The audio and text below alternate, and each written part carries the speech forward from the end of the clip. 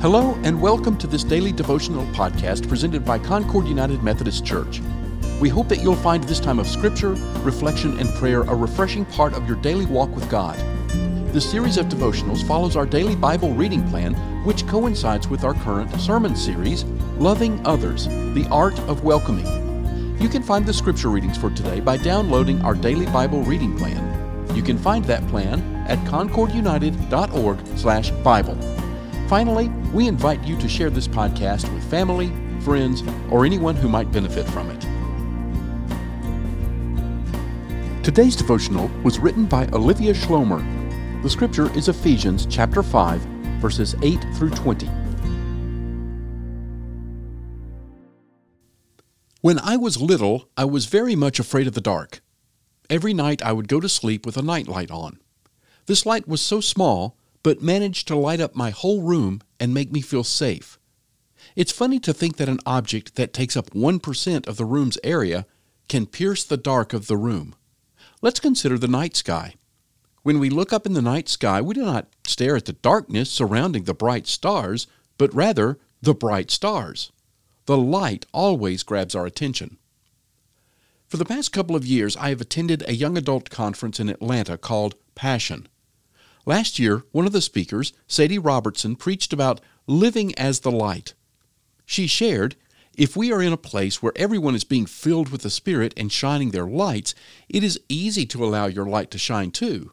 But if other people do not have their lights on, it is seen as awkward, or it could leave you feeling uncomfortable. Sadie mentions it is the same as if you see someone out in public who has accidentally turned on their phone's flashlight. Telling them could become uncomfortable for both of you. From a different viewpoint, I think about at concerts when much of the audience turns their flashlights on during that song, and it is beautiful. It is easy to participate in this due to the majority participation, and you're not drawing attention to yourself. As Christians, we are meant to draw attention to our behavior that reflects Him well. We are meant to be set apart, just as Jesus did. He wasn't like the religious leaders and wasn't like the sinners. He is holy and set apart. Jesus is light, and we are called through Him to be a representation of His light to everyone we encounter.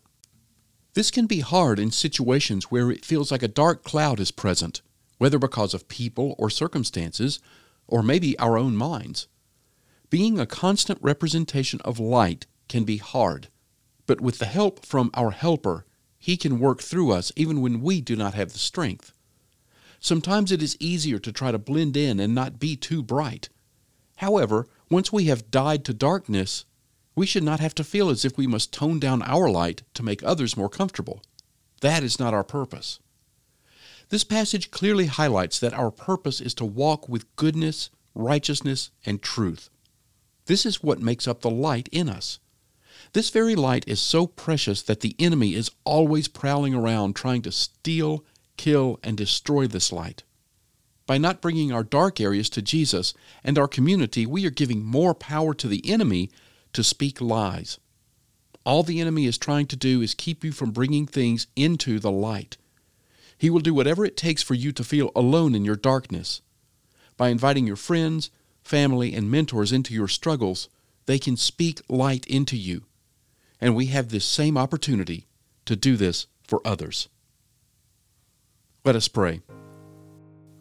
Dear Lord, thank you for being our source of constant light and modeling what it looks like. Would you help us be a light to all your children, especially when it is uncomfortable? Lord, will you meet us in our discomfort and be our strength?